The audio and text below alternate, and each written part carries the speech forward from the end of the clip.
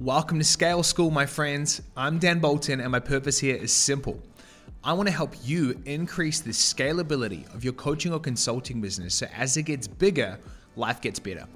Here we will be talking everything from getting clients, keeping clients, teams, leadership, but most importantly, making scaling simple and fun again. Thanks so much for tuning in, and I hope you get a ton out of today's episode.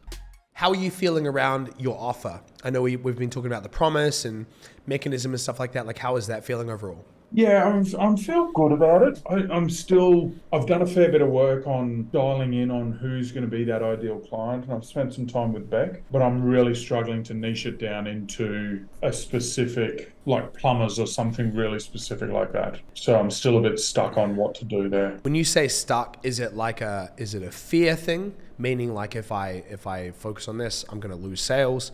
Is it a lack of clarity? Like, what's the big key there? I think understand that it's much better to be much clearer, but confused on how to get much clearer. I don't feel compelled to any one niche enough to have that clarity. I'm trying to think of the best way to frame my follow-up question. I mean, from my perspective, I know this isn't helpful. Maybe we can jam on this on the call if you want to. But you will absolutely limit how easy acquisition is by not niching down. Like, acquisition could be much easier if you're in a crowded room and there's 1,000 people and you're looking for 10, rather than if you're 1,000 people and you're looking for 500. And so it doesn't necessarily have to be that you are niching down in the sense that we work with plumbers and help them add 30K a month. But there does need to be a really specific, clear set of problems and aspirations. And that typically shows up within niches. So the niche doesn't have to be plumbers, but I think it needs to be much narrower than small businesses, the way that I think you have been targeting them, you know? What's the middle ground? How do I get to that next middle ground? Yeah. So firstly, it is through iteration. It's not always as simple as you just sit down and you just come up with an idea. You iterate, right? Like a helpful frame for yourself is to think about the next 90 days as like you're a scientist and you're coming up with hypothesis, and then you're testing things and you're seeing what resonates and what works and what doesn't. So I don't know if the call has to end today with us being like, you were doing plumbers, but you want to think about a specific like person, problem, promise mix that is going to speak to direct people. Like, if you were to run a Facebook ad, who are you trying to attract out of the tens of thousands that your Facebook ad are going to be shown to? And so if you just think about narrowing the scope, if you talk to humans, right, that's very broad. Like, if you want to make more money, well, that's like everybody. The next layer is like entrepreneurs, but entrepreneurs can mean anything. You could be running an e-commerce store, you could be running a pet grooming store, you could be a solopreneur, tax accountant. The next iteration is service-based entrepreneurs, right? The next iteration is like people who are in the tax planning niche. And so all I'm really challenging you to do is to narrow the scope. It doesn't mean that you've got to go from where you are to niching down to a particular type of person overnight. But niching is so important because it's about attention, right? We're trying to get people's attention. And a great analogy is like the dog whistle, right? You're at a dog park, you hit a whistle note. You're going to not get the humans, but you will get the dogs. And so your marketing needs to be like that dog whistle, that you need to speak directly to the types of people you're trying to attract. The broader your audience, the weaker the whistle. So that's where content marketing becomes really hard, because when you're creating content and you're speaking to a really wide range of people, it's so hard to create content that resonates because people are living life through a lens of searching for relevance. They're looking for relevant content. They're looking for things that are going to solve their problems. They're looking for painkillers. They're looking for vitamins, things that will move them in the direction that they want to go in. And so when you're stuck in a realm of, I work with small businesses, it's such a broad range of people that it's really hard to create resonance at the level you need to attract the clients you want. So what do you feel like the resistance is for you to niche down, in the sense that I know you work with a broad range of clients right now, and so I imagine there's a sense that if I niche down, then I wouldn't have attracted Joan, Bob, Sarah,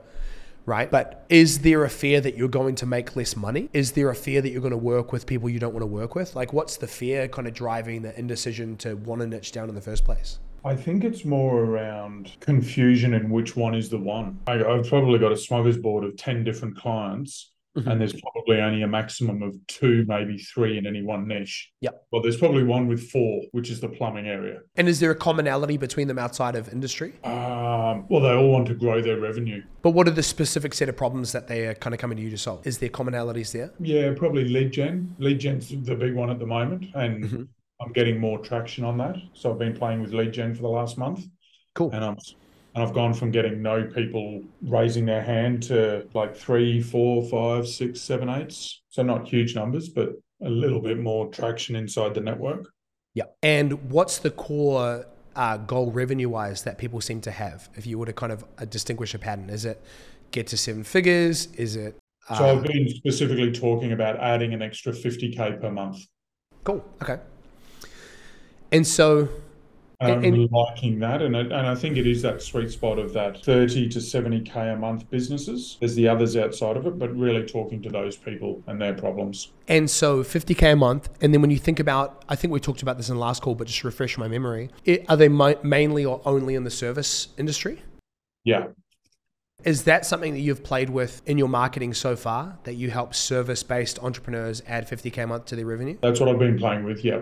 Cool. So service-based businesses generate 50K per month in profitable revenue I'm talking about. Cool. So I would just keep going down that rabbit hole of running with that messaging. You know, I love that old I'm saying. really comfortable with that. Like, do you think I need to get even clearer on the service-based businesses piece? I think you will benefit from going narrow over time for sure. And so in the path of getting that, we've probably been talking about this for a month now. Yeah. And I think I've done a lot of getting clearer and clearer and understanding pain points and all that sort of stuff.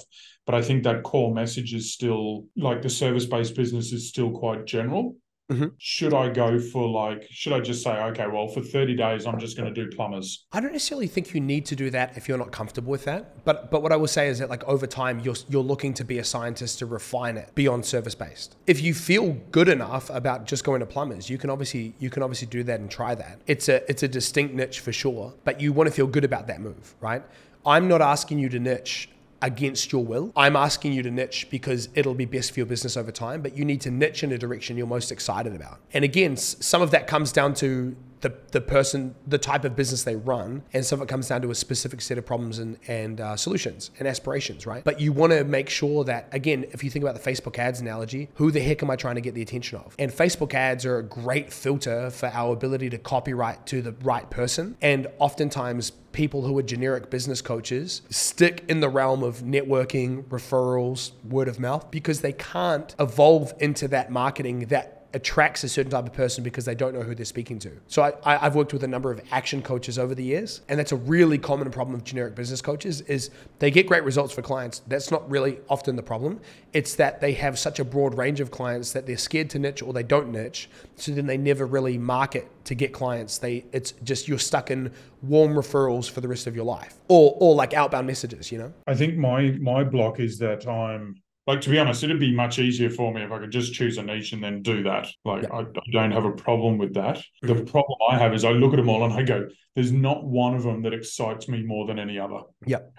The excitement gets on the person that I'm working with rather than the industry they're in. Yep. And that's where my hesitation and confusion comes in. Totally get it. Yeah, so I would just say that you should just run with the service-based angle for the next 30 to 60 days. Focus on money and see where that takes you. Okay. You don't think I should just choose a niche in that 30 to 60 days? No, sorry. I think you will choose a niche over the next 30 to 60 days. But I think it's more the fact that you're already narrowing the scope. So at least run with that and see how that goes. And you might find that for your money goals over the next 30, 60, 90 days, that your messaging hits your money goals. And it might not be the end result of where you're going to be in 12 months, messaging wise, but at least start moving in that direction. And as you move through it, you'll get clearer. You'll start to see data that maybe you didn't see previously because now you're looking at it through a different lens of how can I go narrower rather than wider. But don't necessarily feel like today you have to just choose a niche if there's not an obvious direction you want to go in. And so how's the rest of business feeling? Obviously, you mentioned you've been focusing more on sales and marketing and acquisition. Where are kind of the bottlenecks for you right now with that? My ability to manage the right conversations in a timely way. And you mean literally in the DMs or beyond? Yeah, picking up the phone for some DMs. Yeah. How are you currently structuring that? are there pockets of the day you're doing that? Is it kind of all over the place? Yeah, I'm looking at my week in advance and then putting time into periods every day or a couple of times a week. Yeah. There's a book I'm going to recommend that was really, really helpful for me. It's called Fanatical Prospecting. Have you heard of that? No. Just dropping that in the chat there. You can either buy the hard copy or the audiobook. But fanatical prospecting talks about this idea that great salespeople are not born, they're built, right? And so it's less about people having inherent sales skills and more about great salespeople doing what great salespeople do. It's routines, it's habits, it's the rituals that you consistently do on a daily and weekly way. And in that book, he talks about the golden hour of every day setting aside 1 hour to focus on sales related activities, not sales calls, but kind of business development, right? And I think if you were to allocate a daily hour where the phone is off or you're using the phone to message, but everything else is kind of blurred out, airplane mode type vibe, you would make so much progress just through that allocation of 1 hour a day. Now, you might not have an hour a day, so take the principle and apply it to however it works best for you right now. 30 minutes a day, 45 minutes a day. But that idea that you're protecting time to build your business by focusing on pipeline, focusing on follow-up, messaging new leads, following up with old leads, etc. So I highly recommend doing that as well as reading the book, because the book is a really, really great book. Fanatical Prospecting, I think the name is Jeb Blount. And it's just a really, really cool reframe to be thinking about how you structure your sales, that it's less about talent, it's less about like inherent sales abilities, and it's more about developing the routines and the rituals that great salespeople have to achieve amazing results. Yeah, time blocking is like so underrated. I know you're already doing it to a degree, but if you were to take that daily, say 30 minutes, 45 minutes as part of the golden hour, whatever it is, you will experience so much momentum from that. And you can make it fun. Like for me, I don't like sitting at my desk and doing that. So I will go to a cafe and get a coffee and sit on my phone. But for you, it might be perfect to your desk. Put some music on, whatever it might be. Just make it enjoyable. I remember Sam Ovens, when he was first starting out, he loved drinking coffee and hated making cold calls. And so what he would do is he would have to make X amount of cold calls per day in the morning to earn his morning coffee. So whatever you need to do to train yourself to focus in on this, just make it a priority, because the more time you spend messaging prospects, the more money you'll make, right? Yeah, and it's that one input that I know that I need to dial in. And I have been improving. Like probably this week, I probably set up 3 hours and probably did, or maybe I set up 4 or 5 hours and I did 2 or 3 hours. So moving in the right direction, but just not consistently nailing it. And I'm at that early stage as well, where it's there's time spent in gathering leads from all over the place back into one area to manage, and just getting back across old ones that have not been engaged and how to do that. So it's all moving forward, just a bit slowly. Yeah, cool. If it's a priority for you and it's also really hard, then just do it first thing in the morning. So it's the first thing you do before anything else. And then just create a workflow and a rhythm for you, so you're not opening your computer and going, okay, golden hour, what do I do? Just create a really simple rhythm of like, you start hottest to coldest, right? So in the beginning, when we have no leads, we have to send cold messages often. And then over time, we have so many warm leads that we don't have to deal with cold leads as much, or maybe at all. And so when you're opening your messenger or whatever you're messaging people through, you're starting hottest to coldest, right? To just keep it really simple, just to create a simple rhythm and routine for you, right? So hottest is like conversations you're already in, people who have booked calls, people who were mid-conversation that ghosted, follow those people up. People who you haven't spoken to in a few weeks, you can message them, you can send them a training, you can build rapport, reach out about something happening in their life, and then you can move coldest, right? People we haven't talked to in a really long time, people we've never talked to, and so on and so forth. But the more of a rhythm and a routine you can make it, and a standard you can give yourself, like let's say you're going to send 10 outbound messages a day or something like that, it gives you something really concrete to work towards. So it's no longer about like, I'm doing follow-up, quote unquote. It's like, I'm doing my 10 messages for the day, my 20 messages for the day, and then you just go hottest to coldest to keep it really simple. Been a bit slack on and focusing in on. Yeah. So the other things are, I identified probably a week ago that we didn't track clients' numbers that well. Beck's been talking to me about it for ages, and I just suddenly went, we just need a dashboard that can get filled in. And so that was like last Tuesday, and I've now got the dashboard integrated into everyone's tracking documents with a Google form that's going to auto-populate it, and it's a visual thing with graphs and metrics and comparisons by month over the financial year and stuff. Looks fucking awesome and really pleased. And so that was probably a little bit of a distraction, but I think it was I just feel really comfortable that I've now got the space to do that and turn it from an idea into an executed thing within 10 days. Yeah, amazing. That sounds great. So yeah. And I'm still, I try and have a week with no clients every second week. And I think I'm still in catch up from being away, where I had to shuffle clients and everything like that. So I get through that at the end of next week. So I'm looking forward to that. We're back in school holidays as well, where I like to take time off with the kids and that. So we're going camping on the weekend for 3-4 days. But lovely. Yeah, so it's good. Not lighting any fires on sales and stuff like that, but moving forward, getting clearer on monthly recurring and when people drop off. So that's another one I've done. Oh, cool. I've got a graph that tracks where people drop off now, so that I'm having we were a bit slack on some of the conversations, and they were starting to spill over beyond the end of the first 4 months and take a month or so to get them in.